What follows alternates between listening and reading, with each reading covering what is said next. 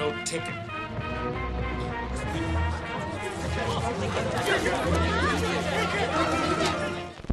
Good morning, everyone. Welcome back to another episode of the... How do you know it's morning where they are? Well, I'm uploading it in the morning. Yeah, but how do you know? I just have an intuition about these things. This isn't a live broadcast. No, but I presume most people listen to these on their drives or their morning runs or while they're doing the dishes. That seems dangerous because all the joy and laughter we bring to people could be distracting on the road. I'm your host, Diego Crespo. With me is my co-host, Matt Garingo. Yes, I'm. If you didn't know who that was, that's me. Yeah, that's the other guy. We're here to talk about 51st Dates and Indiana Jones and the Last Crusade.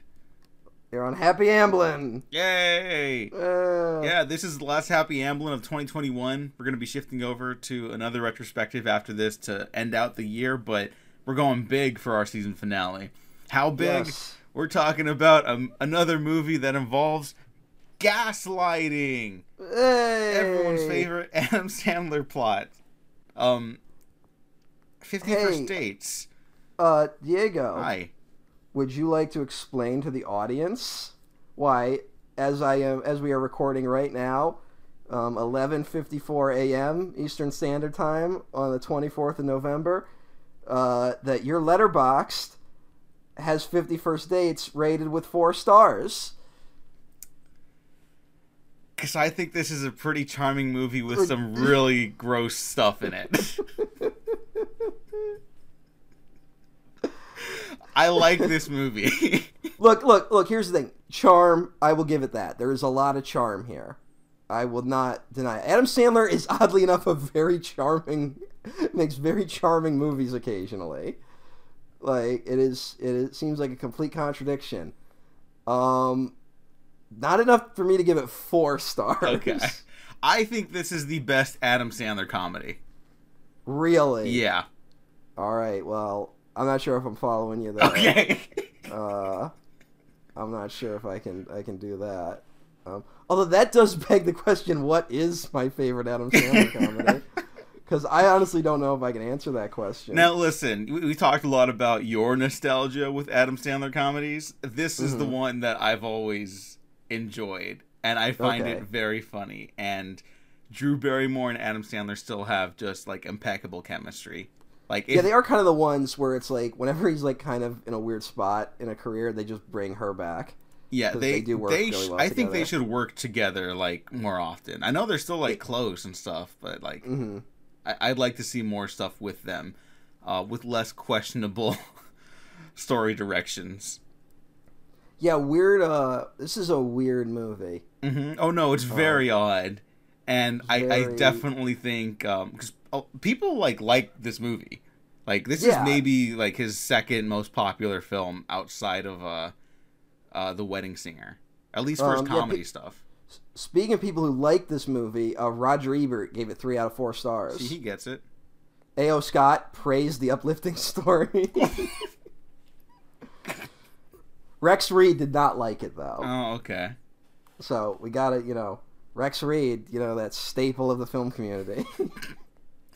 Well, here, for people that don't know... Is Rex Reed dead? I don't know. I was going to talk about 51st Dates. He's 83 and still alive. Jesus Christ. So... Well, here, you know what? Fine. Matt, what is 51st Dates about? 51st Dates is about Adam Sandler taking advantage of a woman with brain damage. Am I wrong? Am I wrong? Not really. But because this is a romantic comedy and it's a genre that's filled with stuff that is not always very progressive or on the up and up. That is dubious about the nature of consent. Yes. And by dubious, I mean completely ignores. Yeah, that. The nature and question of consent. So it's not like abnormal, honestly. Yeah. It really isn't. Like, it's not an abnormal romantic comedy. It's just this this is a weird hill to get over, honestly. And if it's your first time watching 50 First Dates, if you come at me with, Diego, what the fuck? I'd be like, yeah, I get it.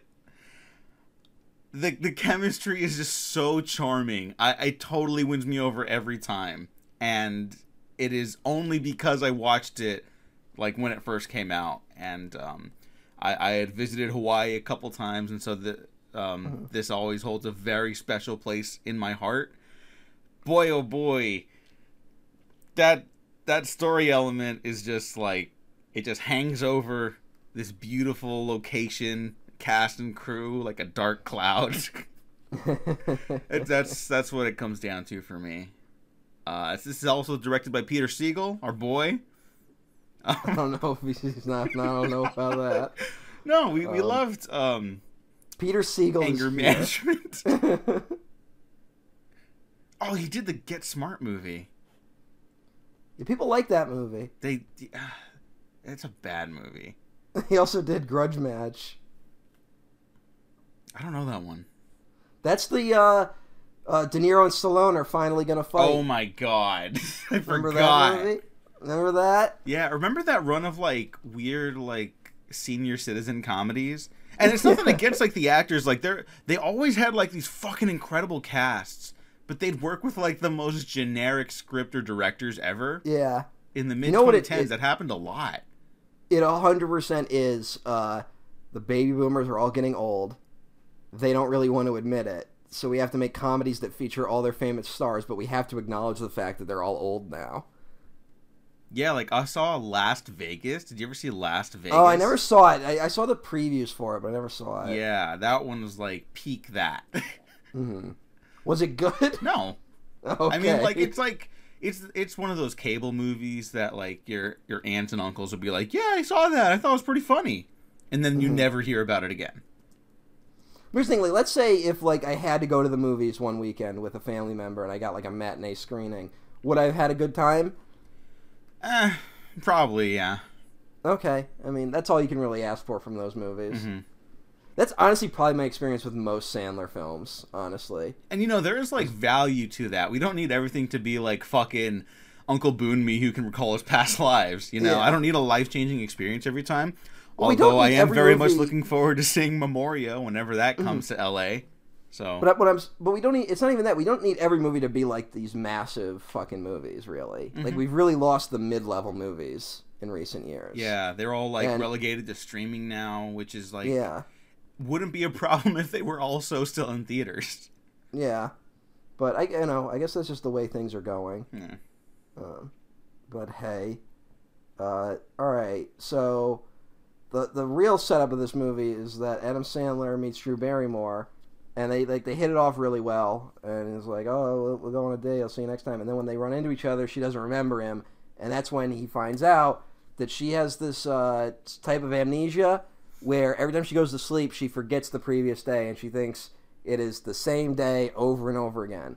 And all the people in her life, instead of like putting her in any sort of like hospital or just trying to acclimate her to her situation, have decided to just pretend it's that day for the rest of her life. And that day is specifically her father's birthday, correct? Yes. Like I said, in a weird way, I do kind of like the setup of the plot, like, not in a, like, it's weird that it's a romantic comedy, I guess is what I'm getting at. Mm-hmm. But I like the idea of, like, this battle of, like, should we be honest with her about her situation, and then like what, like there's consequences to that are negative, but also playing along with the belief that she has that it's the same day over and over again. Also, is that kind of trapping her in a weird way? Is that limiting what she could do with her? Like I like that setup. Yeah, and I think that's a really interesting conflict. And like most Adam Sandler stuff, like we're discovering, is like, no, there's like an idea you could pull out of most of these movies into something like really special. And while this film is not particularly special, I think it became special for like a lot of people. Like not just me because of my nostalgia for it, but like ask most people, they'll say 50 First Dates, Wedding Singer are like the better Adam Sandler films, like hands down. those are the responses you'll get. I think I think nostalgia must play a factor in this, though, a little bit. Because I think anyone new that discovers this is like, wait, that's what this fucking movie's about? Like, I think that and we kind of just have to ignore its portrayal of amnesia, which, guess what, isn't accurate. We have to remove any sort of real world logic we're going to put on this movie. Oh, yeah, absolutely. Because, like, not to get ahead, but the movie kind of cheats in its ending with, because, like, again, we're going to have that debate about consent, but at the end of the movie, it's revealed that she doesn't remember Adam Sandler, but there's a part of her that every day responds to who he is, right? Mm-hmm. Like, one, she always sings the Beach Boys, Wouldn't It Be Nice, whenever she quote-unquote meets him. And then later when he's, like, removed himself from her life, she's painting pictures of him even though she has no idea who he is, which is the film's way of kind of being like, deep down she really loves him, right? Mm-hmm. Which is almost like a fairy tale logic. It is, yeah. It's more like a fantasy. Yeah, it's just weird that it's like that. There's nothing else like that in this film. Yeah. It becomes like the reveal. You could totally have rewritten this and just, like, gone all in on, like, kind of like the modern fairy tale thing, kind of that, like, fucking Guillermo del Toro does. Like, Guillermo del Toro's 50 First Dates. 50 First Dates. That sounds incredible, actually. Hang on. I mean, because you have to remember, like, his character, he's like a veterinarian, so he works at, like, a SeaWorld type place with the animals, which you could totally do something with that to, like, add to the fairy tale nature of the movie. I could just imagine Guillermo del Toro being like, I've wanted to work with Adam Sandler, and I thought he was so funny in The Wedding Singer. That feels like a team-up that could happen one of these days. Oh, please, God, yes. Like, it really does. Although, yeah, like, didn't Guillermo del Toro spend, like, an entire day with Ryan Gosling at Disneyland? Yeah, you know why? What was it for? They were supposed to do Disney's Haunted Mansion together in the mid-2010s. Oh, that fell through, but they're still homies, and then instead of going to the Academy Awards, they were like, fuck it, let's go to Disneyland. And that's a good idea. That honestly rules. That's a really good idea to go to Disneyland when everyone's paying attention to the Academy Awards. Uh-huh.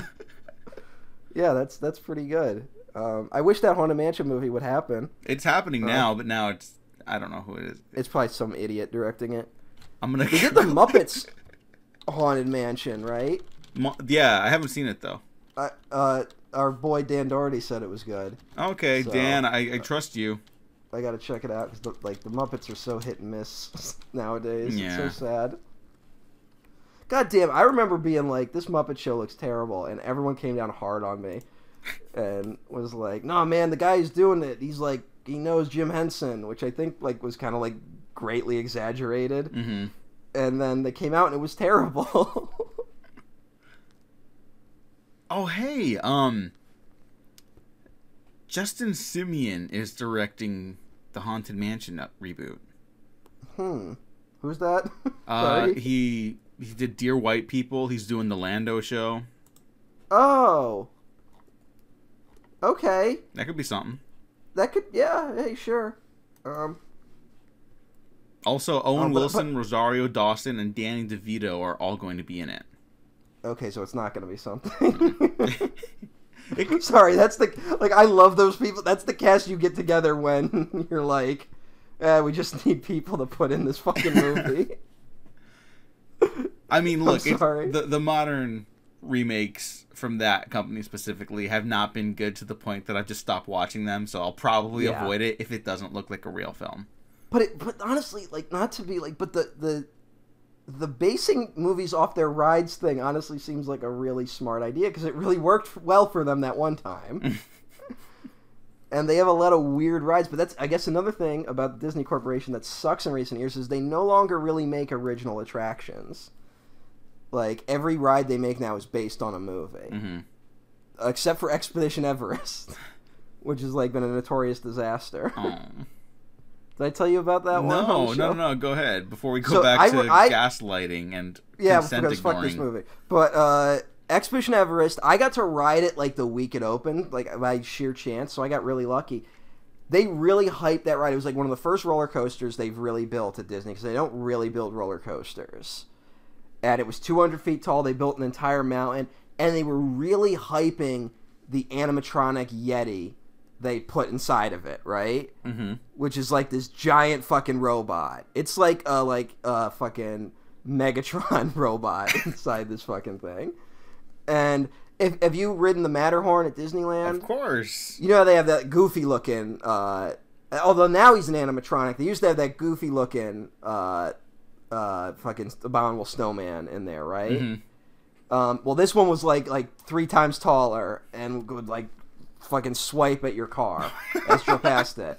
Yeah, it was great, and I got to see it. If you ride Expedition Everest now, that robot is not functioning. Aww. They just flash a strobe line on it, and it's because clearly the robot guys and the people building the mountain were not talking to each other, because they attached the robot to structurally important beams inside the mountain, and the robot was so powerful it was bringing down the mountain. Oh my god. It was this fucking, they built this robot, and I can't describe how much they were hyping how fucking like impressive this robot was. Like, it was that thing where they hid it behind like that fog like glass and being like, this is the most complicated robot we've ever built for a Disney attraction. It will be unbelievable when you see it. And like now it just doesn't even move.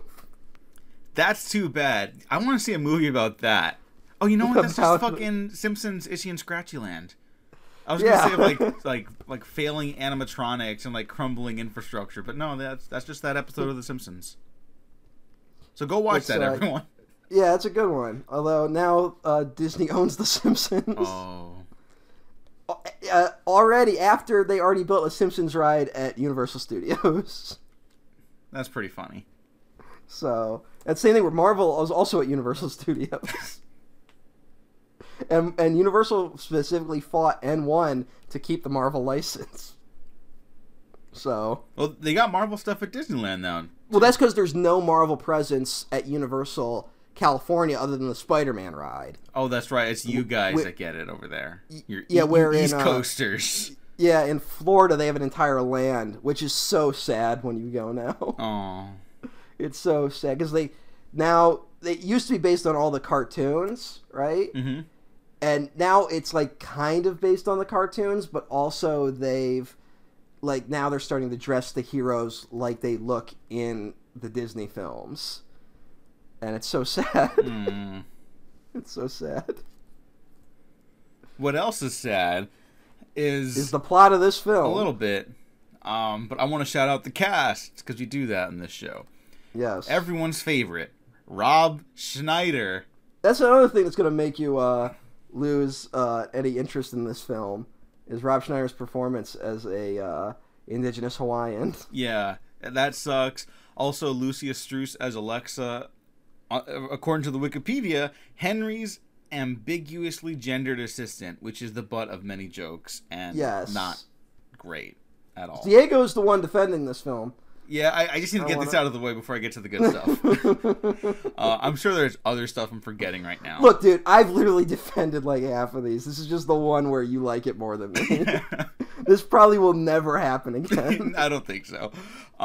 But the good stuff in the cast, apart from Adam Sandler and Drew Barrymore, Sean Astin, hey. Blake Clark, who's like a comedy legend at this point. Am I wrong? Yeah, and also he's become a Sandler regular at this point. He beat the shit out of his football playing son in Mr. Deeds. Dan Aykroyd. Yeah, as a doctor. Ghostbuster?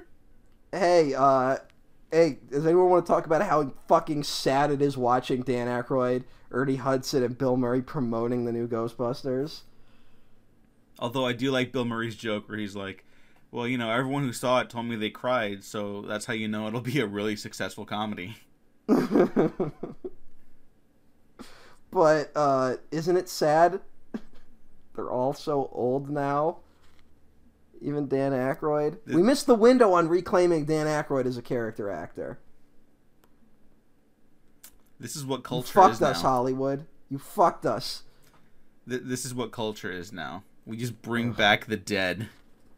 Oh God, it's so awful. I can't believe I can't believe that's happening in Ghostbusters. Yeah, I'm not watching that shit. Sorry. And there's not a fucking riot. You know? Mm-hmm. Fuck that movie. Yeah. How's it doing compared to the other one? You know what? Let me check. We're gonna shit on Ghostbusters a little bit in this podcast too. It's made 75. No, it's made 63 million on a $75 million budget. The other one made a 229 million. This one will probably. I don't think it's gonna make that. Yeah, frankly. it probably won't make that because of the pandemic. Mm-hmm. But, so even though it's lower budget, I don't see it really like lasting. Also, because like the reviews have been like incredibly mixed to the point where like real like critics that like I would say love mixed to movies negative. don't like it. Yeah, I would say I've only seen like a couple weirdos really defending it. Like Kevin Smith. I mean, like, look, you like Ghostbusters. I liked that cartoon back in the day too. The premise of Ghostbusters is honestly brilliant. Blue collar working class guys going up against the apocalypse. Perfect recipe, right? But like we don't need this anymore. Yeah, we don't. Yeah. I think we've definitely Ghostbusters is just gonna be like the constantly late franchise. Mm-hmm. You know, like Ghostbusters 2 is made 5 years after the first Ghostbusters, right? Like so that's already a little late. And then the third one, the reboot, was made when everyone was doing the like legacy reboots, right? Mm-hmm. And it wasn't a legacy. And it wasn't. It was just a straight up remake, which no one wanted. Like. And now they're doing the Legacy reboot right at the time everyone is sick of Legacy reboots. You know what? That's kind of perfect for Ghostbusters, though. It's kind of amazing. Yeah. And I'm not... I don't like any of them apart from the first one. You know what? I do kind of like the 16 one, but, like, I'm not... Mm-hmm. The movie's what it is. I like that team of creatives. I don't think the movie's that great, but, like... I like the team of creatives, and I like the other films they've made. There you go. But no, I got... Whatever, you know? Like... It's a comedy series that's taken way too seriously, and none of the sequels worked. And sorry, it's have these talented people do other things. There you go. If you want to know how insidious nostalgia is, because I saw the preview for Afterlife, and I was already kind of like resigned, like I don't need another Ghostbusters in my life, right? Mm-hmm. So I knew I was going to see it, unless literally it was like you and 3 other people were like, actually, it's really good. Like, it would have taken that to get me to go see Ghostbusters Afterlife. But when that trailer played, and when I heard the Ghostbusters, the Ecto-1 siren, it, like, got something in me, you know? But, I'm not saying, like, I was like, oh my god, it's the Ecto-1. It just, like, the part of your brain, like, starts, like, clicking a little bit. Mm-hmm. Like, that engine, and it would, like, it made me so upset. Like, that I'm like, that could fucking get me, you know? Uh-huh. Like, cause I'm sitting there like 100% not going to see this movie, and then that part of it, my brain is like, yeah, but the Ecto-1 siren, and I'm like, no, and it's that part of all the fucking Jurassic World trailers that play the John Williams theme. You know? Yeah. Even the sad, like, somber version. There's something about that fucking theme that every time I hear it, it's like, even though I'm like, no way I'm going to see that next one, it's like, yeah, but the fucking John Williams. Well, you know, it's something that connects you, like, to a time in your life when you found, like, joy and happiness in these things. It brings me back to a time in my life when my body fucking worked. Like, that's really all it is. Kind of, yeah, but, like, I mean, your emotions, your feelings of connectivity to these things that bring you joy are not the problem, you know? Yeah. Like, you can enjoy, like, a trailer to Ghostbusters, and you could probably even enjoy the film, and I won't, like, hate you, but I do hate that this movie exists. Mm-hmm. But, you know, there's, like, a purity to, like, finding joy in like, something that moves you, you know? Like, there's nothing wrong with that. That's, you know, connects people to each other, and why Drew Barrymore's connected to Adam Sandler in 50 First Dates. Did you like that? Did you like that? Yeah, sure. Did you say you like this more than The Wedding Singer? I might. Because I definitely like The Wedding Singer more. Okay. That might be nostalgia, pure nostalgia for why I like this one more. You know why this one doesn't work as well? I don't know. No Lovitz. Oh, Lovitz could have been the Dan Aykroyd character. But I don't know, Lovitz can't be a doctor. John Lovitz has to be like a sleazy guy. Okay. Becoming and be like, oh, I can sell. Like, he had to be like a guy who is like upselling her things because she knows he won't remember, right? Mm-hmm. She's like, oh, I don't have change for this, and then he's like, oh, well, just give me the 20 and I'll pay you back tomorrow. Oh. And then he's like, that could be the Lovitz character, right? Yeah, yeah. See, I would have loved that. All right.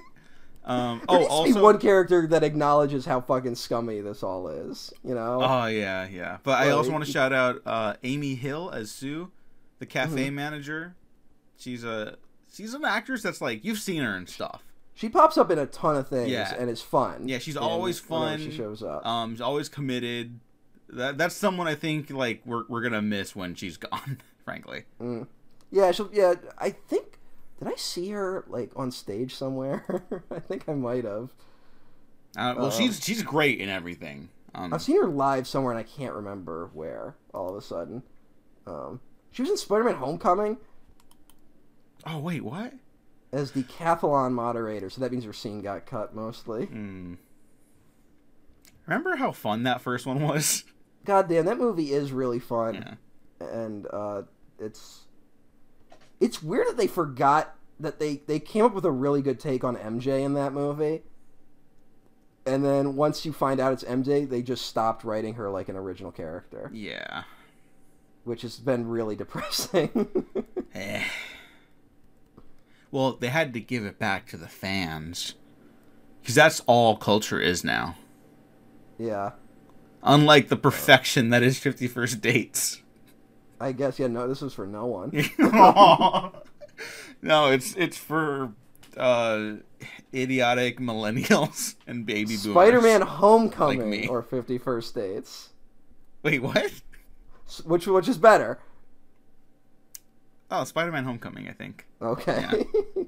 Yeah, sorry. I was hoping Adam Sandler could be Uncle Ben, though. I don't know if he could be Uncle Ben, but he could be like one of the weirder Rogues Gallery Spider-Man villains. Oh, like hey, Peter, I'm, Otto Octavius. No. Can't be like one of the scientist guys. Why not? He could totally do it. Who's, No one takes him seriously, you know? Adam Sandler as Ben Grimm from the Fantastic Four. I could see that. Oh, fuck, you know what? This might just be for me, because I have a very specific, idea of what this character should be. But Adam Sandler is the Shocker. Oh my god, you're right. Yeah. Yeah. No one takes him seriously. He's got good stuff, but he himself is also kind of lazy. He gets pushed around a lot. Yeah. Yeah. Oh, fuck yeah. The chip on his shoulder kind of villain. Yeah. That would be great. I think I've said this on the podcast. You know what franchise Sandler really should get in? I don't know, actually. Star Wars. Oh, that's right. Yeah. He would 100% be a good, kind of scummy guy in Star Wars. He has that energy. He would need to be with a good director, of course, but of course. He has that energy. And unfortunately, one thing I will say about Adam Sandler is, I'm noticing more, how much he really phones it in in certain movies. And he really, when his movies start getting really special effects driven, those are the ones where he really phones it in. Mm-hmm. So that might be, the thing that stops him from ever achieving a Star Wars. Just have him be, a minor role, then. Give him, 3 days of work, and he'll do it, you know? The guy who hires a guy. Yeah. Yeah. Hey, Han, we got this auxilian trait over here. Oh, yeah. Or who's that guy in Force Awakens? That Unker Platt or whatever the fuck his name was? Oh my god, he's the guy handing Rey her, rations. Yeah. Hey, you want more shillings? It's too bad! That's the version of that character now. That's awful. I don't know why we're getting off 51st Dates. I like it. It's Diego really likes it, so let's talk about it. Yeah. You're still going through the cast. Yeah. Who the fuck? Oh, Maya Rudolph pops up at one point. Mm-hmm. Your boy Alan Covert later in the film. Sure. 10-second Tom. That's an interesting character. Yeah, he has the same issue as Drew Barrymore's character, but like exacerbated to only 10% 10-second memory, so he can't remember anything beyond 10 seconds. You might have to cut this, but you know what my name would be if I was 10-second Tom? I kind of don't want to know now. Kill me. No, that's staying in. I'm sorry, that's awful. But if I am 10-second Tom, if that happens to me, fucking someone just fucking kill me. Like, I don't need people playing pranks on me because I fucking only remember 10 seconds. I already have bad memory. Well, I don't know. I mean, it's not like a home run movie. Like, on the Sandler scale, it's just, it's up there for me. And it's the chemistry between them is sweet. And even though the whole, like, it's a very skeevy situation, but I do like the meet cutes he tries to organize. Mm-hmm. It's just the context is so bad. Yeah, you skipped over one actor. Missy Pyle. You say, no. Oh. The guy who played Nick, the chef. Oh. Sorry. No. I'm trying to see the name. I was waiting for you because I knew I would fuck up the pronunciation, so I was gonna throw it to you. Pomaki Brown. Sure. I'm pretty sure if that's not it, I apologize, but I'm pretty sure it's that. Mm-hmm. But no, he is great. He is. I liked him a lot in this. He had my favorite joke in the movie, which is when they made the tape for the first time, and he's like, "Since your accident, I became governor of Hawaii," and then they zoom out, and he's just shoveling garbage. He's like, "Nah, I'm too smart." Like, that was a real charming little joke. Yeah. Yeah, like, all the little supporting characters are fun, except for Rob Schneider, who is should be in prison. Yeah. Basically. I think there is a thing where I think the worst Sandler films probably have Rob Schneider in it. Like, that will be it. How Rob Schneider's not good. Dare you? He wasn't in Little Nicky.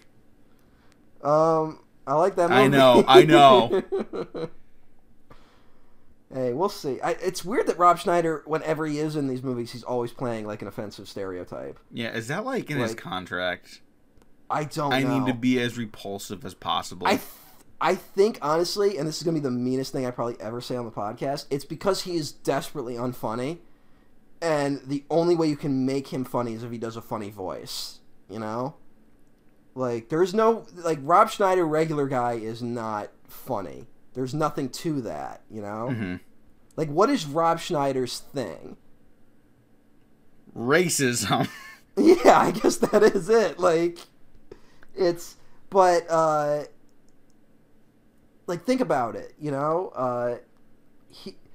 if we broke down all the people in Sandler films, you can kind of put them in a box, right? Mm-hmm. Of what, like, archetype they fill. Where it's like, David Spade's like the asshole. Kevin James is kind of the buffoon, right? Mm-hmm. Like, Chris Rock is kind of the smart guy. But then Rob Schneider is just... What is he? Racist. Yeah, but like whenever he's played himself, there's nothing there, Mm-hmm. I think in the Grown Ups films, he is he's like, how do I say it? Like, he's just kind of like a weirdo, mm-hmm. and even he doesn't play that well. So, well, the good news is, I got nothing. But he's not like in the spotlight anymore, and he's not popping up in Sandler stuff often. Yeah, because they had like a big falling out at one point. And I think they've mended the fence, but like, yeah, there's definitely less of Schneider. Mm-hmm. Rob Schneider's like a weirdo. Like, he's like the most vocally Republican of all those guys. Yeah. And then he's also like anti-vax, and yeah, he's a strange guy. You weren't a fan of his show, Real Rob? I wasn't even aware of it existed until recently. Yeah, it lasted 2 seasons? It's on like a weird, like, streaming service. It's on now. Netflix. Oh, but like another weird one like produces it. Oh. Or did he get another TV show? It might be a separate one. I might be confusing it. No, it's Real Rob's the only thing listed. Well, he had a show on CBS called Rob. Okay, maybe that is what I'm thinking of. But that only lasted a season. Mm-hmm. Mm-hmm. There was some show that is like, maybe it was Real Rob. It looked really bad. It looked fucking terrible. Yeah, we'll probably have nothing good to ever say about Rob Schneider. Yeah, no, he's a piece of shit. He's not. I'm not even trying to be like that. I'm just saying like he's desperately unfunny. He's desperately unfunny. Like if we didn't know anything about him, if we didn't know anything about him, he would still be very unfunny. Yeah, maybe that's the most damning thing we could say.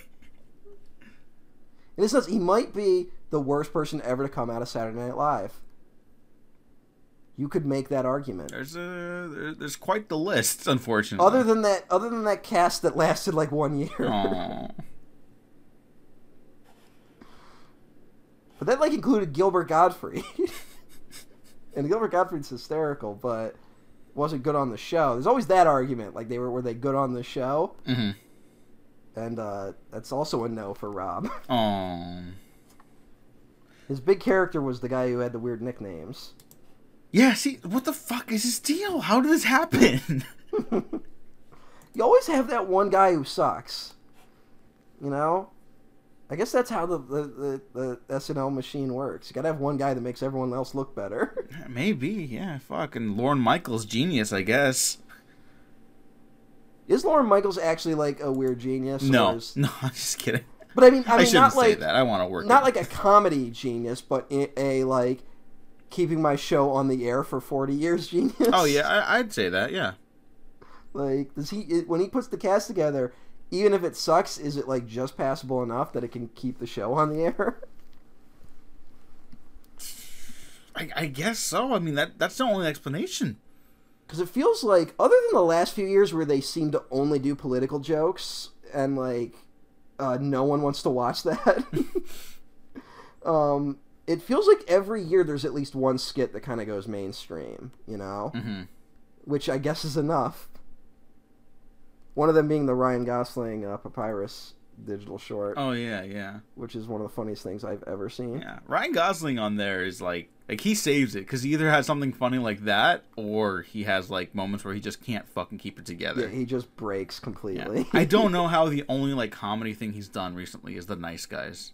I know. It seems like The Nice Guys should have been this moment where it was like, this is what Ryan Gosling should be doing. Mm-hmm. Like, he's 100% perfect as this. And then no one's tapped into it. Yeah. I mean, same with Russell Crowe in that like felt like a really good like late era Crowe role, mm-hmm. you know? Yeah. Like, we're getting into chunky Crowe, like we're getting like big guy Russell Crowe, which I like, and they're not tapping into that weird kind of like dad energy he has. Yeah. Although he was a great psycho in that one movie.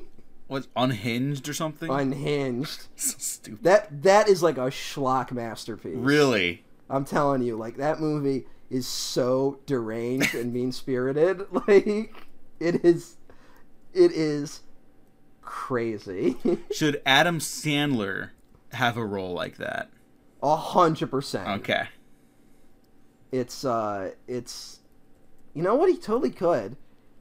Didn't fucking Kevin James just did one recently that no one's talking about? Yeah, he plays like a white supremacist that escaped from prison with like a gang. And it's like, I do think Kevin James has that energy. I think he does too. He needs his uncut gems.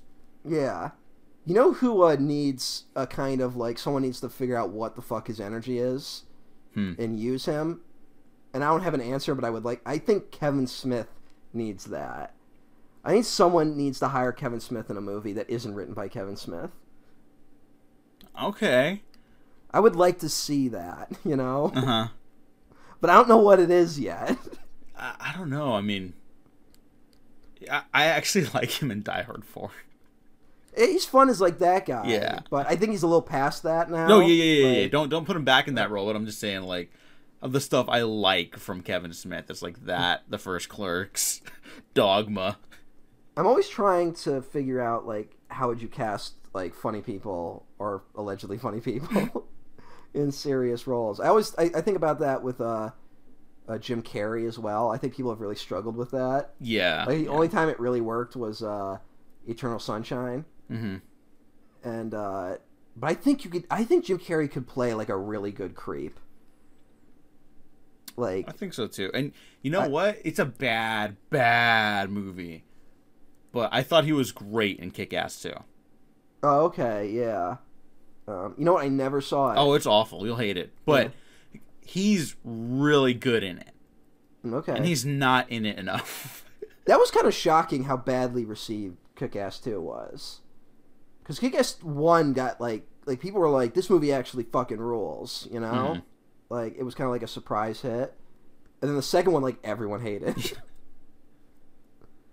Does Kick-Ass hold up? I don't know. Matthew Vaughn is like aging like milk for me most of the time. Yeah, it seems like every one of Matthew Vaughn movies, I see it, I like it, and then I go back to it, and I'm like, wait, fuck this. Yeah, I don't. I think that's someone else who maybe doesn't have the best opinions about people. Although I really like Stardust. I love Stardust. I loved First Class. I think First Class still holds up as like a really solid like spy adventure Stardust, movie. First Class is really good until the end. I still like the end. I kind of hate the climax of that movie, but hey. Yeah. And Kingsman's a problematic fave, which I'm good not rewatching anytime soon. I think I told you, like, I saw Kingsman in theaters, and I really enjoyed it, right? Mm-hmm. Like, I was having a good time.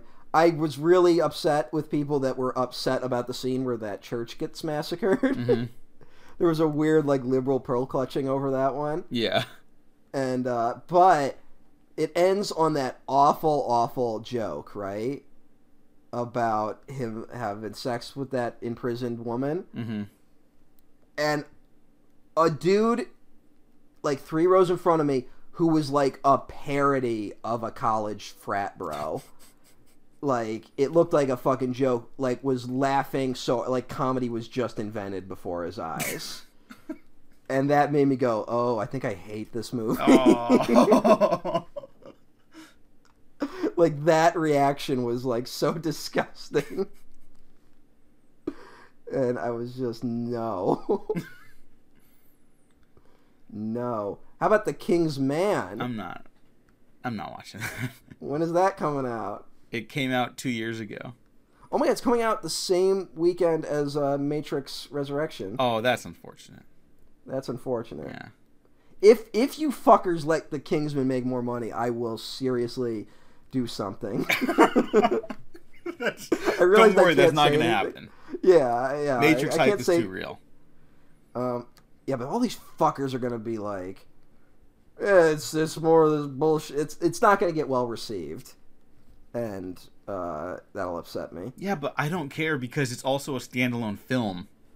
Mm-hmm. Apparently, we don't know at this point, but we don't know.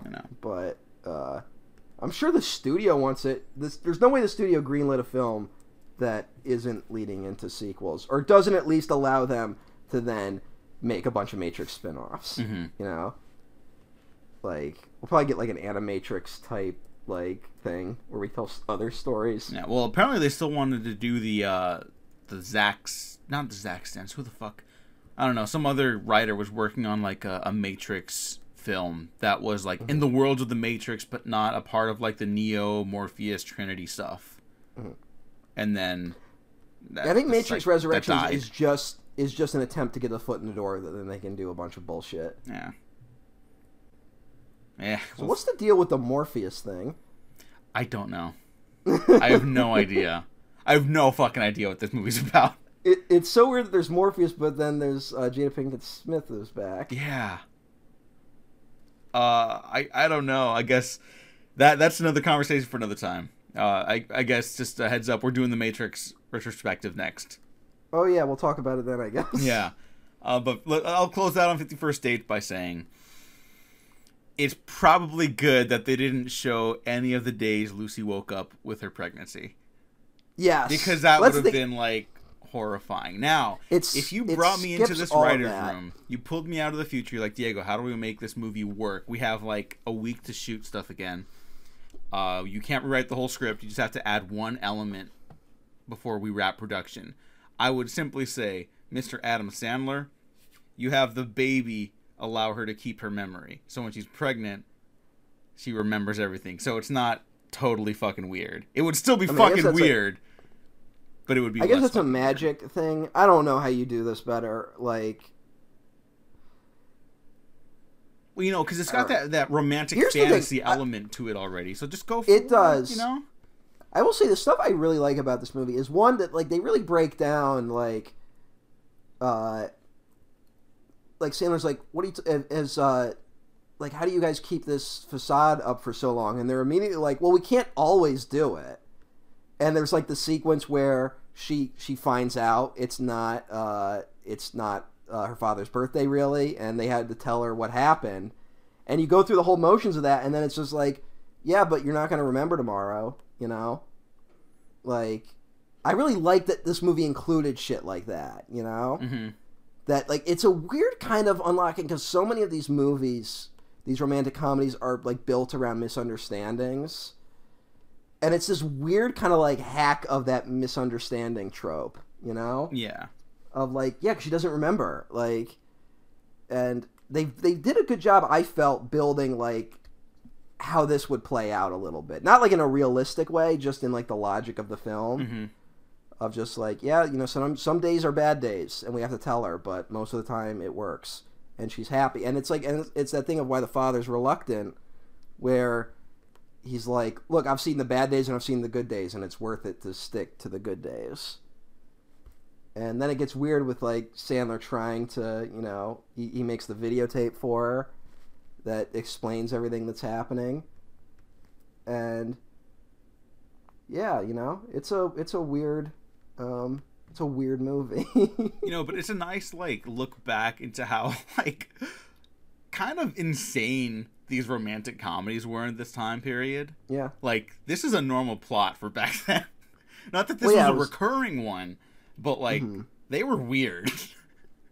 It appears that this movie's been remade, like, multiple times in, like, Bollywood and Japan and Mexico. You know, they got good taste. As recently as 2 years ago.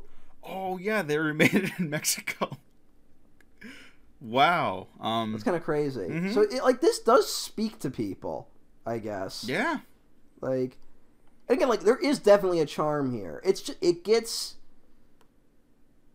I don't know. It's again, it's one of these things where I kind of have to ignore the setup because it raises too many questions. But it's an interesting story about, like, well, what are the ethics of, like, should this girl live her life, or is she really living her life? If you're basically manipulating her in these ways, you know?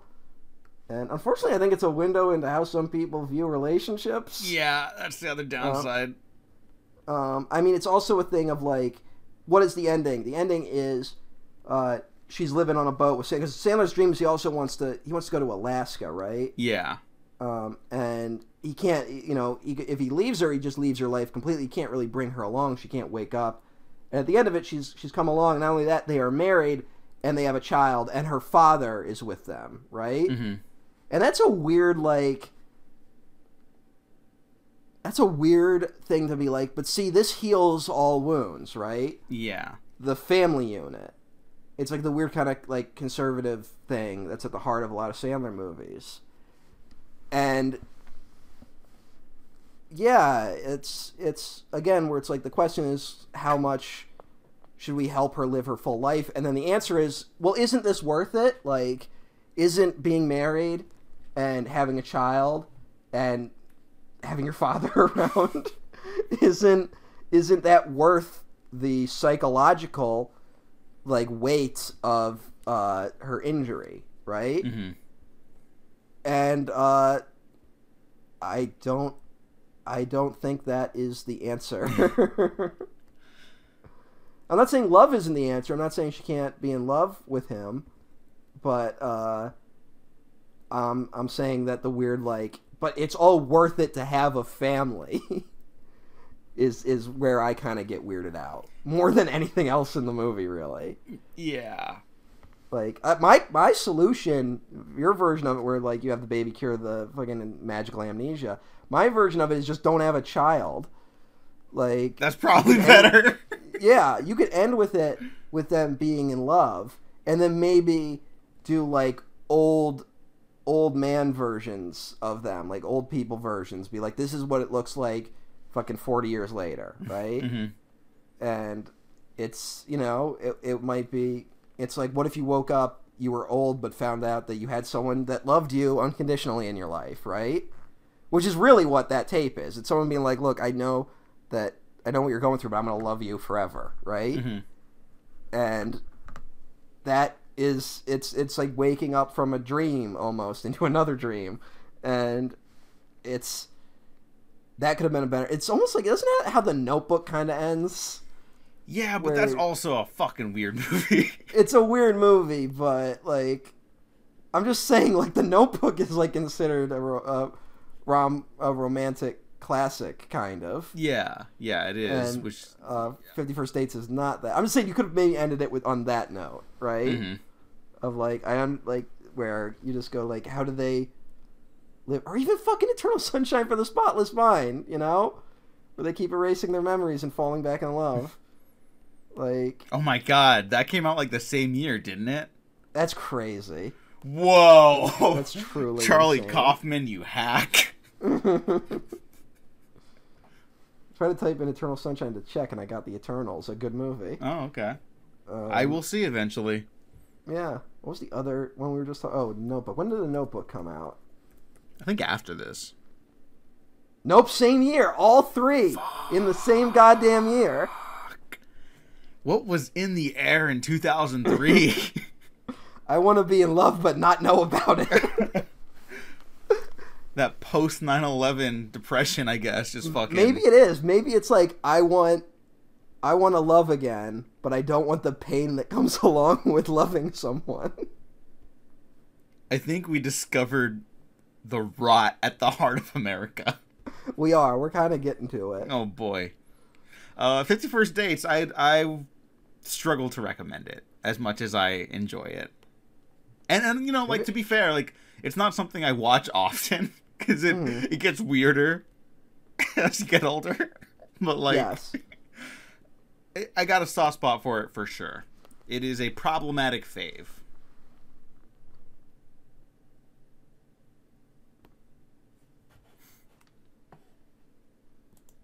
Nope, did I lose you? Nope, I just didn't know what to say. Okay. Would you recommend 50 First Dates?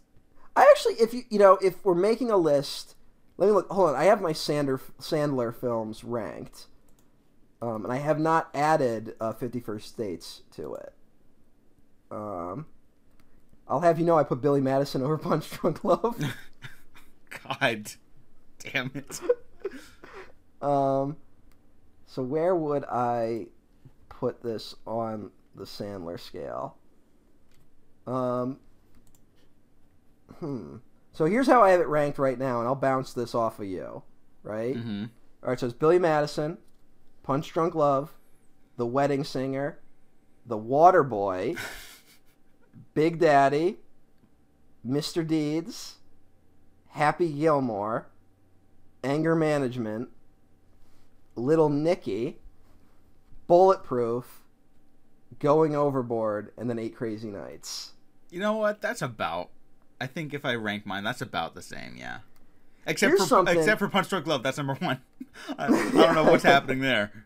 I don't know either. I think I'm just I don't know. I probably should. Yeah, you know what? I gotta fix that. I was probably in a mood. We probably had just recorded the Punch Drunk Love episode, and I was upset. Mm-hmm. So, all right. That's okay. Now we can switch over to another film which has no problematic elements. I'm trying to figure out where I'm going to put 50 First Dates.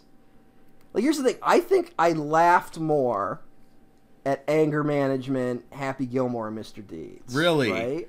I think I laughed more at those movies. I don't know. There's some funny shit here. There's funny shit in here, but there's funny shit in those movies, too. But the negatives of those movies are kind of stronger than the negatives of 50 First Dates. Mm-hmm. Like, look, I don't know what it is, But Drew Barrymore beating the shit out of Rob Schneider with a metal bat.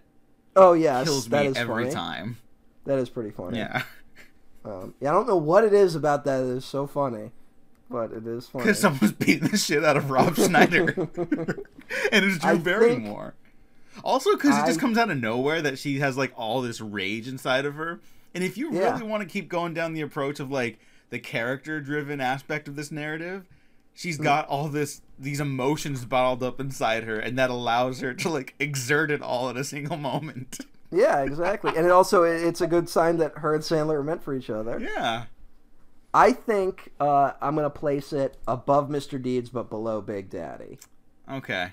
So that makes it number 6 on my list currently. Damn. It's still, knowing what's coming for in the future, it still has a high probability of staying in the top 10. Yeah. So, yeah. Weird movie. Weird times, but you know what's not a weird time is Indiana Jones and the Last Crusade, which has no problematic elements whatsoever. Yeah, a movie called The Last Crusade, no problematic elements there. Matt, what'd you think of Indiana Jones and the Last Crusade, and when did you first see it? The fuck do you think I thought of it? I think you thought it was a disappointment. How dare you? And Indy should hang up the hat.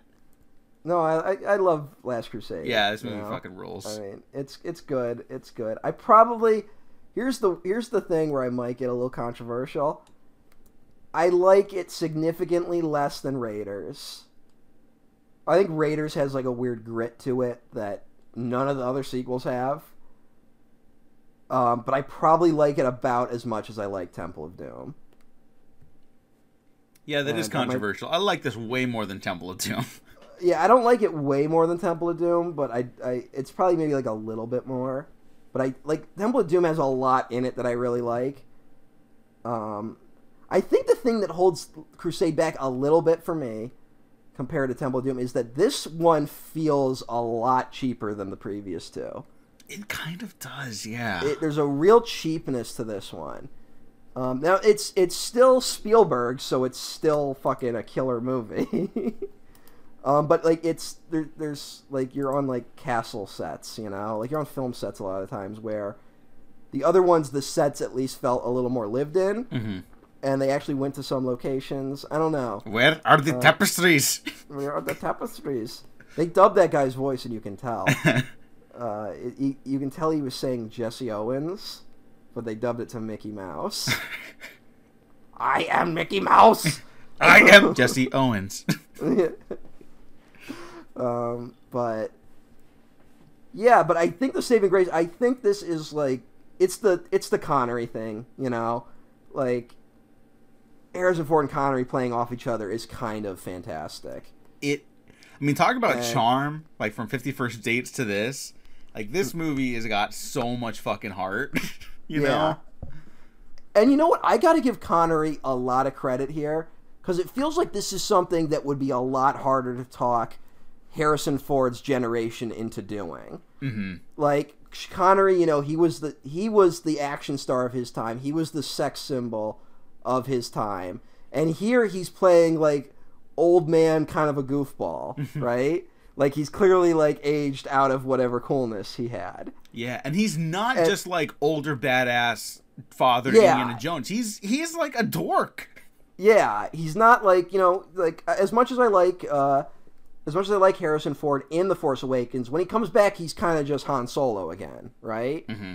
They're not doing, like, Han Solo past his prime, right?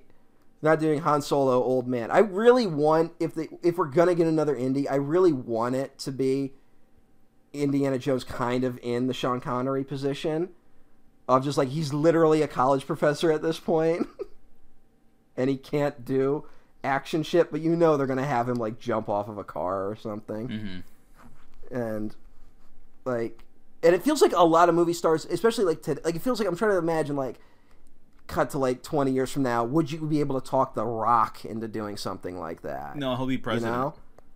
Oh God. I mean, hey. Wouldn't it be weird if The Rock became president, but then he was like better than the previous two presidents? You know what? Anything's possible at this point. Honestly, I do not want that to happen. I'm not saying it would be good, but for some reason, there's more of a chance than with some of the other people out there. Like Kanye. I definitely don't want Kanye as president. Yeah. That would fuck this country up. 2006 Kanye, yes. That's my take, but not now. Sorry. What if he became president 2006 Kanye, but then he had like an Ivan the Terrible arc where like he just became horrible as it went along. So like his first administration's like really good, but then his second administration's really bad. Again, anything's possible now. Anyway, yeah, I think Connery kind of is like the saving. Also, and I think like the reunion of like John Rhys Davies coming back and Denholm Elliott, like it all just builds to like a really like fun. This is a fun adventure film done about as well as a fun adventure film can be done. Yeah, they barely get better than this, if ever. Like yeah. My God, I would kill to see this on the big screen. Mm-hmm. You know, and like we're talking about its cheapness. It's twice the budget of Raiders and Temple of Doom. Yeah, but I think what we're seeing there is everyone's salaries going up. Maybe, yes. I don't think it's they did not put it into the sets or practical effects. It's how much money can we give Harrison Ford to force him to film in the desert? Like, that's really what it came down to. But because I mean, it's the thing, you know. And God bless Harrison Ford, but he was definitely like a curmudgeon-y type guy. And when he shows up to do his job, he does his fucking job, and you can tell when he likes being there. Mm-hmm. I think that's also one of the saving graces of Blade Runner 2049 is that you can tell he wants to be there, mm-hmm. which is kind of nuts. Like, whereas this, it's a little bit more him being like, I'm kind of done with Indiana Jones. Not entirely. You know, he still clearly loves the character, but he's not like, it's not him with the scrappy kind of attitude he had with Raiders. Yeah. Where that one's like, the fights there are like really tooth and nail. And here, they have that element too, but they're less tooth and nail, I guess. Yeah. And I think that's the saving grace of Temple of Doom for me, is that it still kind of has that like weird like flying by the seat of your pants, just like it feels like they're making up the action as they go along. Mm-hmm. And the action can just be like really violent and gross. Whereas, like, that movie has, like, a big racism problem. that tends to be a big problem, yeah. Yeah. And then this movie kind of has just, like, going through the motions type problem, you know? A little bit. Like, the action's not very visceral, apart from maybe the finale of the boat chase, when it's, like, they're right at the propellers of the giant cruise ship or whatever. Yeah. And the desert scenes... Like in the tank finale. Fight is like the highlight of the movie. The tank fight is like incredible. Down and dirty. That's when you really feel it. Like fucking Sean Connery, like getting slammed against like the ridges of the tank wheels and shit. Like, that's and like just pretty... the whip catches him. Yeah, like that's the fantastic stuff in it. Also, is my favorite line in the movie, which is when the Nazis slapping Sean Connery. And he grabs him, he's like, I think goose-stepping morons like you should try reading books instead of burning them. Which is great. If you want to talk about, like, quote-unquote, the silent majority of America, which used to be a conservative thing, I think the silent majority has kind of become a more liberal term. Because when I saw it, one of the best moments I ever had in theaters was when I saw Spider-Man Into the Spider-Verse in theaters. Mm-hmm. And they go to the... Nicolas Cage, Spider-Man Noir, and when he says, I like to drink milkshakes and fight Nazis, the whole audience cheered. Wow. Whoa. Like, it was a weird, like, okay, a lot more of us are on the same page than I thought. Okay, that's good.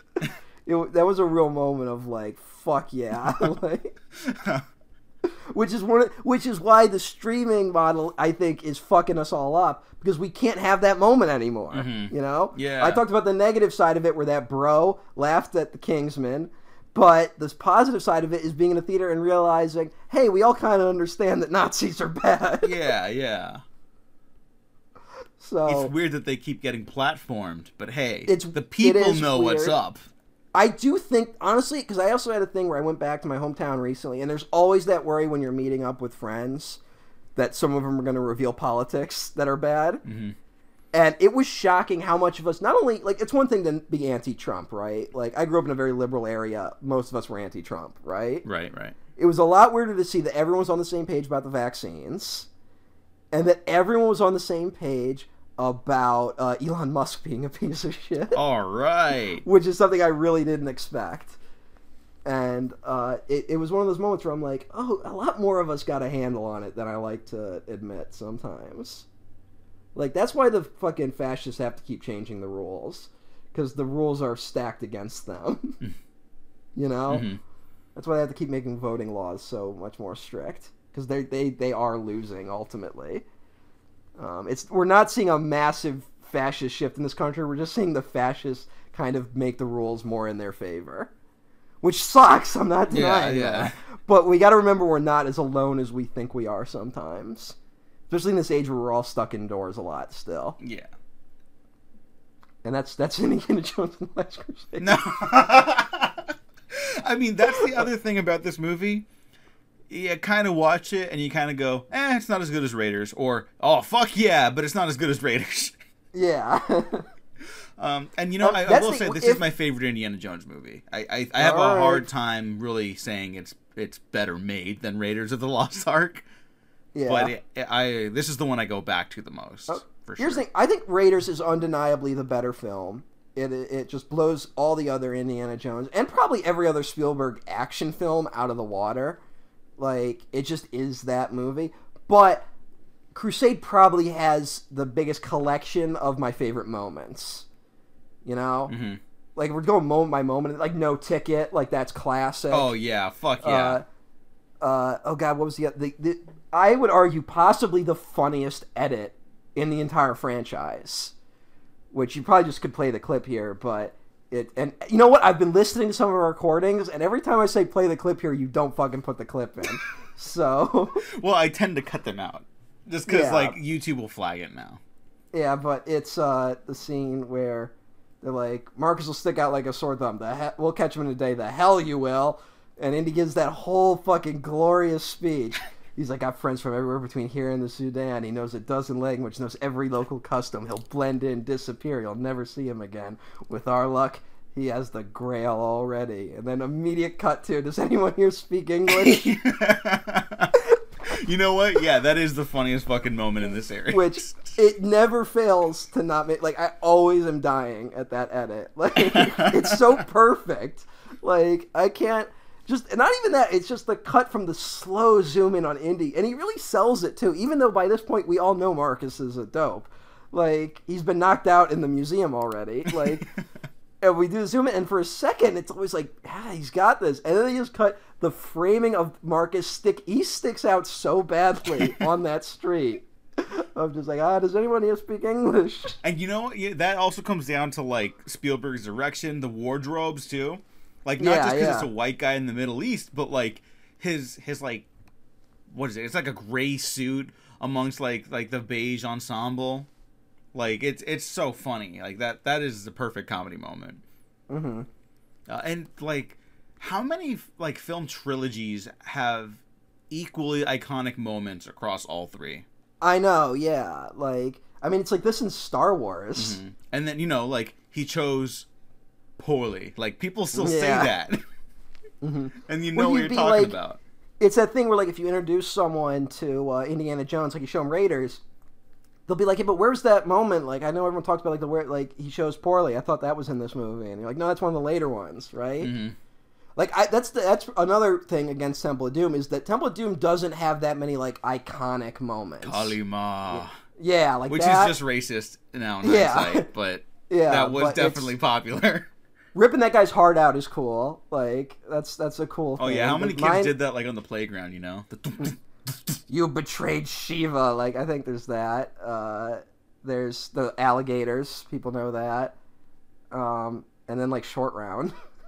Oh, Time to again, Love Dr. Jones. Which yeah. Maybe don't do that voice. I didn't do the voice. I just quoted what he said. Oh no! I know. Just word to the wise for anybody listening. Don't do that. Yeah. Also, another thing I really love about this one is the River Phoenix prologue. Oh yeah, I don't know how we didn't talk about that like immediately. Yeah, but it's also a moment like a prologue. Like now we're gonna see young Indiana Jones. Speaking of also where there is a series called Young Indiana Jones, which I think this scene was received so well is why they did that. But normally a scene like this would kind of be like, fuck you. Like I don't need to see where Indy came from. But it's like one of the best moments in the movie. And you know, I've seen a lot of criticism about it recently, where it's like, yeah, you don't really need that in the movie, and like, I guess. If you argue that, you don't really need this movie in general, and that's fine for you. But for the film, I think it works because it's like you're tracing Indy's roots, his relationship to his father. You immediately understand that, right? And you also... I mean, that's really the importance of it, is establishing that father relationship. Yeah, you know? the whip and the hat, not so much, but then you get that great cut with the hat where, like, get him next time, whatever. And then he puts the hat over his head goes down, his head lifts back up, and it's modern Indy. It's fucking great.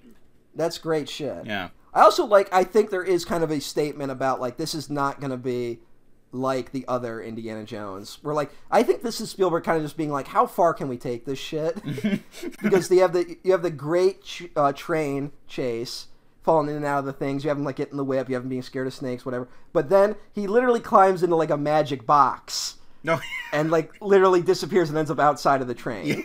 Yeah. Which is like kind of this movie being like, we're going to go as far as we fucking can with the reality of this movie, right?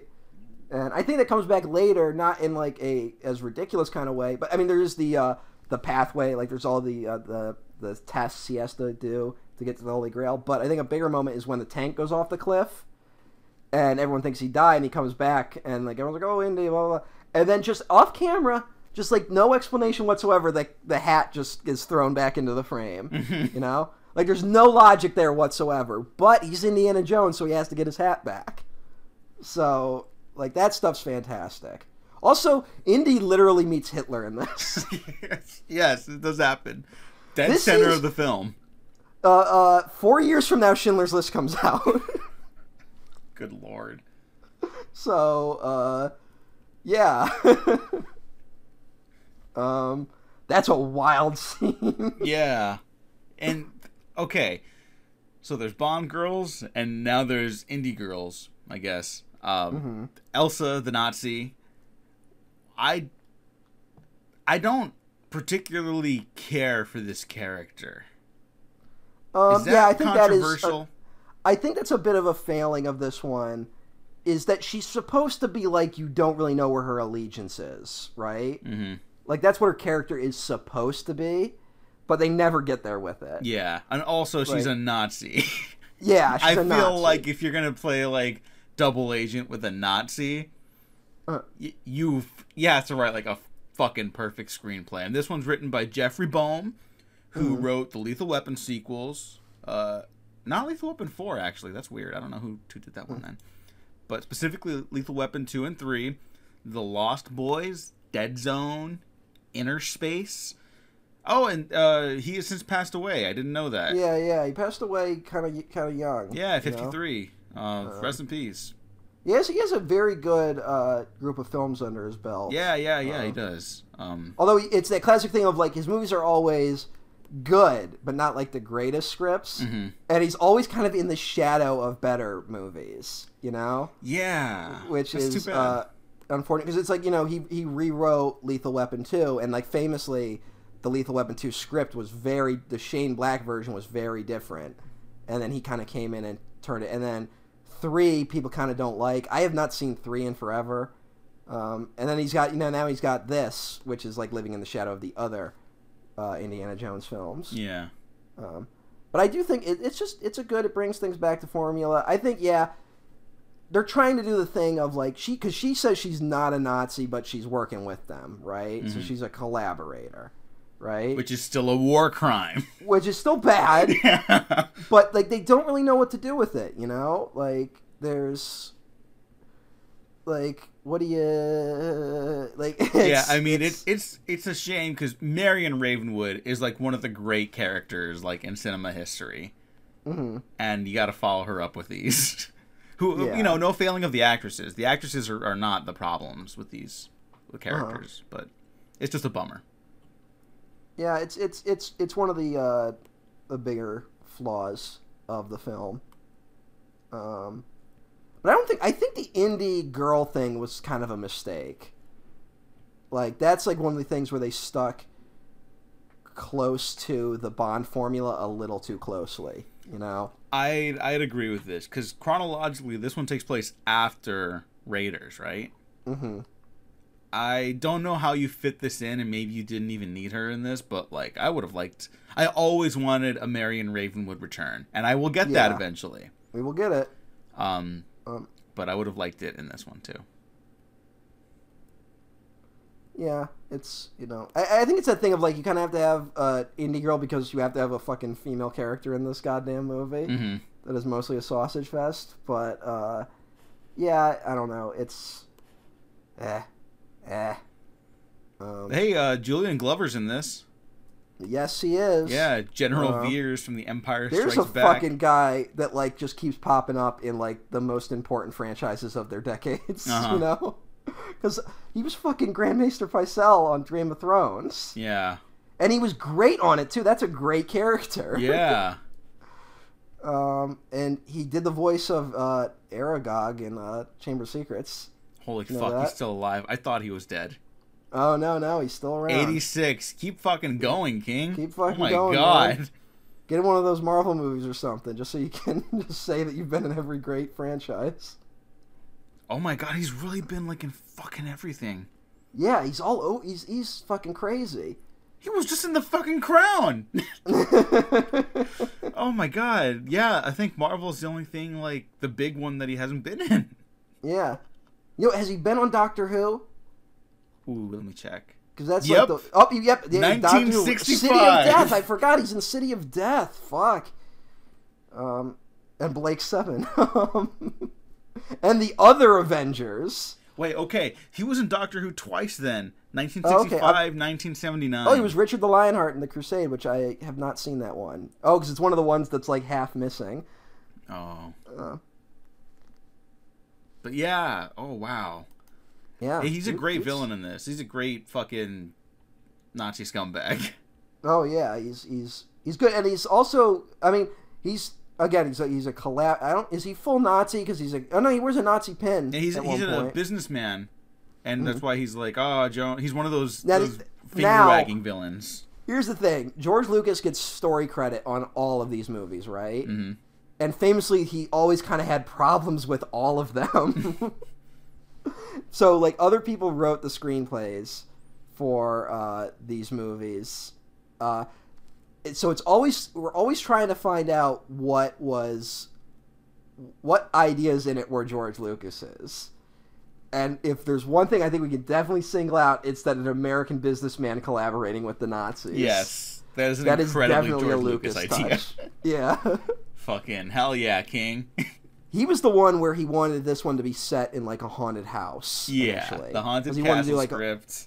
He wanted to do a one-location indie film to kind of cut back on the expenses. Mm-hmm.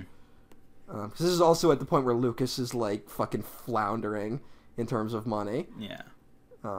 He's just, not doing... And it's really right before the Star Wars kind of merchandise renaissance that happens. Mm-hmm. And that's when he's like, well, then let's try it with everything. And that's where young Indiana Jones comes from. Yeah. Which doesn't go anywhere, but hey. No, it's only like it's got 2 seasons or something like that, or 3. It's got a couple little... But it's also that weird thing where you can't get, like, a complete version of it. Yeah, it was streaming on Amazon and, like, decent quality, which I would recommend, but... Yeah.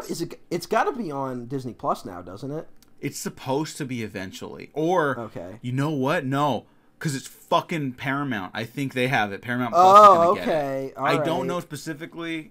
I don't think it's available anywhere yet. You can buy it the whole series, and I honestly would recommend it because it's like interesting. But the series, they cut out all the old Indiana Jones stuff. They did, yes. Yeah, which frankly, I know how silly it is, and I know people don't really like it. But I think it would be. I would like to at least have it available. Yeah, yeah. You know. Yeah, I'm not a fan of it, but yeah, always have the options available. That's really what that was also you got to do his with art. idea. That was Lucas's idea of having, like, he wanted these to go to schools. You know. Mm-hmm. He wanted schools people, so like there would always be an opening with old Indy where they'd go to the post office and be like, "I remember when the post office was invented," like. Some bullshit, and everyone's like, "Oh, sure," but then they give a flashback, and then you find an Indiana Jones adventure, which I guess is educational in some way. Well, it would be like revolving around a lot of like early century history. Yeah, that's why. Also, because there's probably money involved through government grants if you do that. Yeah, but also like Lucas does want to like inform through art. Yeah, I gotta say I do really like the look of really old Indy, like. Where he's like got an eye patch. Yeah. Like, that's actually really cool. Are they going to do that in the new movie? We'll see. That would be nuts. I would fucking love that. If he loses his eye or something. If that's in the trailer, I'm there day one. Honestly, they'll get me that way. That would be kind of nuts. Yeah. You ever play any of the Indiana Jones games? Actually, no. I feel like I'm missing out on a whole other world here. They're making a new one right now, right? Yes. Like, I don't remember who, but someone who's like good. I thought it was Bethesda. You know, here's the thing. It's not that Bethesda offshoot that does the Skyrim. It's not Todd Packer or whatever. It's not Todd. Oh yeah, yeah. What's his name? Todd Howard. Todd Howard. Yeah. It's the Bethesda that does like the Doom games and stuff like that. Oh, okay. Like real developers. Yeah, fuck yeah, then do it. Yeah, so that's super fucking exciting. There's a shit ton of them, but it's weird they've never... I was honestly shocked, like when Uncharted was big, why did someone not just go, let's just get Harrison Ford to fucking voice Indiana Jones? Yeah, that game would make money. If Uncharted made money, they'd be like, well, here's the real deal. What are you doing that for? Here's real Indy, and here's him actually doing shit, and then you're gonna be like, it's canon, which doesn't really matter, but fans care about it. Yeah. So, yeah.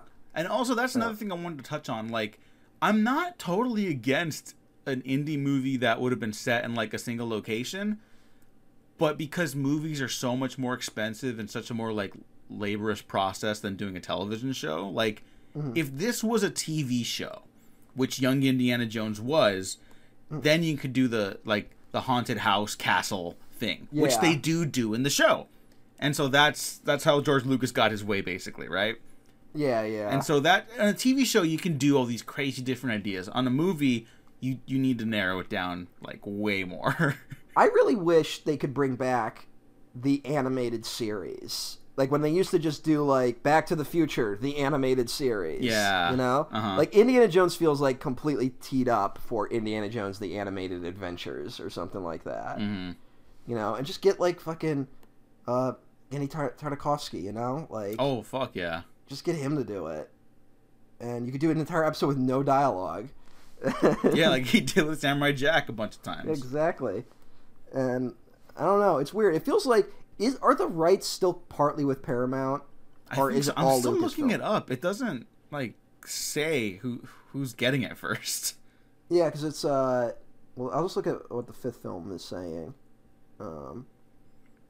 Because the fifth film is still a Disney production, so it won't have. But there's nothing, nothing Paramount mentioned, so it makes me assume that they have all of the indie rights. I mean, because 20th Century Fox did not get Star Wars.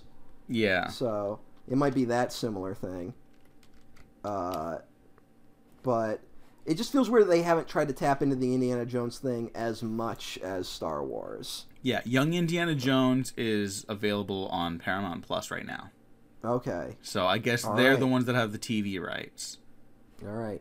Did they put old Indy back in? That's all I care about. I don't know. That's all I care about. I have no idea. Anyways, good show. I'd recommend it. Good movie. I would also recommend it. Yeah, good movies. Good shit going on here. Yeah, we will see how we feel about the fourth one eventually. Yeah, I don't know. I've It's been so long, and we're like so past like that era where it was like, oh yeah, it was on the internet that this movie's bad, so that means it's bad. Yeah, but it's also we're past the reevaluation era, Mm-hmm. and we're also in the shadow of this upcoming fifth film that no one wants. No, people. Some people want it, but I think they're wrong. Yeah, Sorry. but it's weird. I remember it was that weird thing of, and I think the Star Wars prequels had the weird kind of arc too, where there was like an initial, like very brief positive reaction, right? Mm-hmm. Like very, very brief, and then the nerds revolt and go like, actually, it's the worst thing ever made. And then cut to a few years later, it got like a reevaluation, and then but then the reevaluation always fucks itself because then they start going, actually, it's the best of the Indiana Jones films, which is just not true. And I bet you it's gonna find that weird spot where it's like it's mostly an okay movie. That's my bet at this point. Like, I remember really liking it last time I watched it, and then it losing like a lot of speed once they got to the jungle. That's my memory of it. Well, we shall see. Well, what do you remember? Because just I want your like what you remember. I remember liking it. Okay, Not I like in love with it, but I remember liking it. I remember liking it too. I'm just saying, like, it kind of runs out of steam when they get to the jungle. Also, I do remember, but every time I've watched it, I always have trouble tracking where the Crystal Skull actually is. Oh yeah, I remember that, which is like the one thing Indiana Jones movies should get right. Mm-hmm. like the lowest bar possible, we should be able to tell where the object is. But Last Crusade, thumbs up. Last Crusade, good movie. Thumbs up, yeah. No one dislikes this movie. I'm sure some people do, but no one dislikes. All right, you know what? I'm gonna go to Letterboxd, see what crazy people have to say. No, because there always are fucking crazy people. There's gonna be some fucking bullshit. I just know it. All right, hold on, we're getting there. I bet you people now are like, they hate it, and then they prop up Crystal Skull as the better version. I bet you that's the thing. No, mostly positive. No one I follow seems to be a hater of it.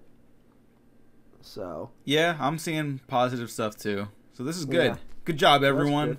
Good job for once, Letterboxd. And have some fucking crazy shit going on there. But yeah, Last Crusade. Thanks for joining me, Matt. You know what my favorite type of Letterboxd person is? No. The person who changes their mind, which is fine, but then acts like that's what they always believed. Well, I follow a few of those. You can't all be perfect.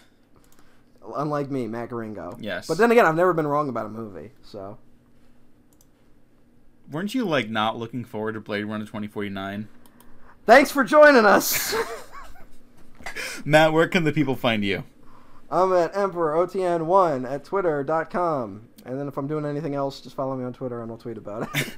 You can find me at the Diego Crespo. Check out the Waffle Press on Twitter, YouTube, SoundCloud, Spotify, iTunes, and Patreon. Where you can get early access to the Matrix retrospective, maybe, if we haven't done that. You know what? No, that's a lie, because we're not going to record that before this is out. Sorry. Happy Thanksgiving, though, if you enjoyed that, and the colonization of America, you terrorists. Whoa, hey, wait, the anger management episode just dropped. Yeah. So this is going to drop. Yeah. So you are going to get this before the Matrix retrospective. We're not going to record it before this is out, though. The fuck are you saying? We're not going to record the Matrix retrospective before this episode comes out, so I'll have nothing to share on the Patreon. Okay. That's all I was saying. All right. All those Patreon subscribers. Yeah. To the two people that... No, a handful of people support us. Dan Doherty. Yeah, Dan Doherty. Dan Doherty's burner account. Yeah, the 7 Dan Doherty burner accounts. Thank you, Dan. Thank you. But yeah, go check out. So I'll do writing. There's other stuff. I have some fucking thoughts about the Iron Spider costume, and so I have to get my fucking ramblings out about why that's the worst Spider-Man costume ever made. Yeah, that it's terrible. That it's ugly and terrible, and it's also antithetical to the Spider-Man character, even in context with the MCU. But we'll get there eventually. Thanks for listening, everyone. There's where I would disagree. I think you could make it work. I think you could too, but not the way they've done it. But then, like Venom, the suit has to become sentient, and then he has to fight the suit. You just read my mind. Thanks for listening. Thanks for watching. Look, I'm not sorry not to end it, but that's not like that's not like a deep idea, you know? That's like that's a first draft idea, and the MCU can't even get there. Yeah, they do it in Batman Beyond. Yeah. 20 years ago. It would be kind of cool if Dr. Octopus, after they get done laughing at his name, if he like hacks the spider suit with his genius powers. I think he's going to destroy it. Not that I'm actually looking forward to that movie, although I did think the trailer looked kind of fun. I'm not going to lie. No, fuck you. That was the most crushing moment of this past few years. Oh, them laughing? No, that's awful. Them laughing at his name is awful.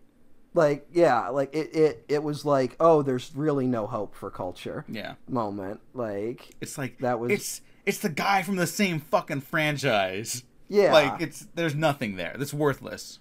It's like, yeah, we can't go back to the era where he just wears a big trench coat and robs a bank. Like, I gotta do goofy shit. Like, I can't believe your name's Dr. Otto Octavius. It's not even that weird. Yeah. I don't know, man. Fucking broke me. Truly. I have not recovered from seeing that trailer. I thought the rest of the trailer looked kind of fun. It's part of why I pulled back on defending Eternals to you. Oh, really? Yeah, like I was really gearing up to I was gonna text you like multiple times a day to be like, you should see Eternals, and then that trailer dropped, and I was like, no. Like, I'm gonna tweet that you hated the trailer so much you stopped trying to get me to watch the Eternals. Yeah, I still want you to see it. I still think you will like it. I want to be very clear on that. But it's yeah, that was. But all these fuckers, it's gonna piss me off when everyone that skipped Eternals sees Spider-Man, like, and like people go like, I just went to dunk on it, and I'm just gonna fuck you, fuck you. Yeah, don't participate in something just to dunk on it. Just avoid it. Honestly. At least I have the excuse that I have to see these so I can lie to my family and say I liked them. Oh, okay, yeah. You know what? That's part of the reason why I'm so glad I love No Time to Die. Is because I don't have to be like, no, I didn't really like that. And then, see, you know what? In the real world, people assume I don't like anything. On the internet, everyone assumes I like everything. Yeah. It's like I'm Spider-Man, torn between two worlds. My family did not like No Time to Die. I'm sorry, your family is cowards. It was weird. I honestly didn't expect that. I thought I was going to come away with like the most kind of lukewarm response, and they were like, that was kind of a mess. But then I realized none of them remembered anything that happened in Spectre, so that probably played a role. Anyways, thanks for listening. Thanks for listening. Thanks for watching. We've been professionally unprofessional. I did the ending. Fuck you.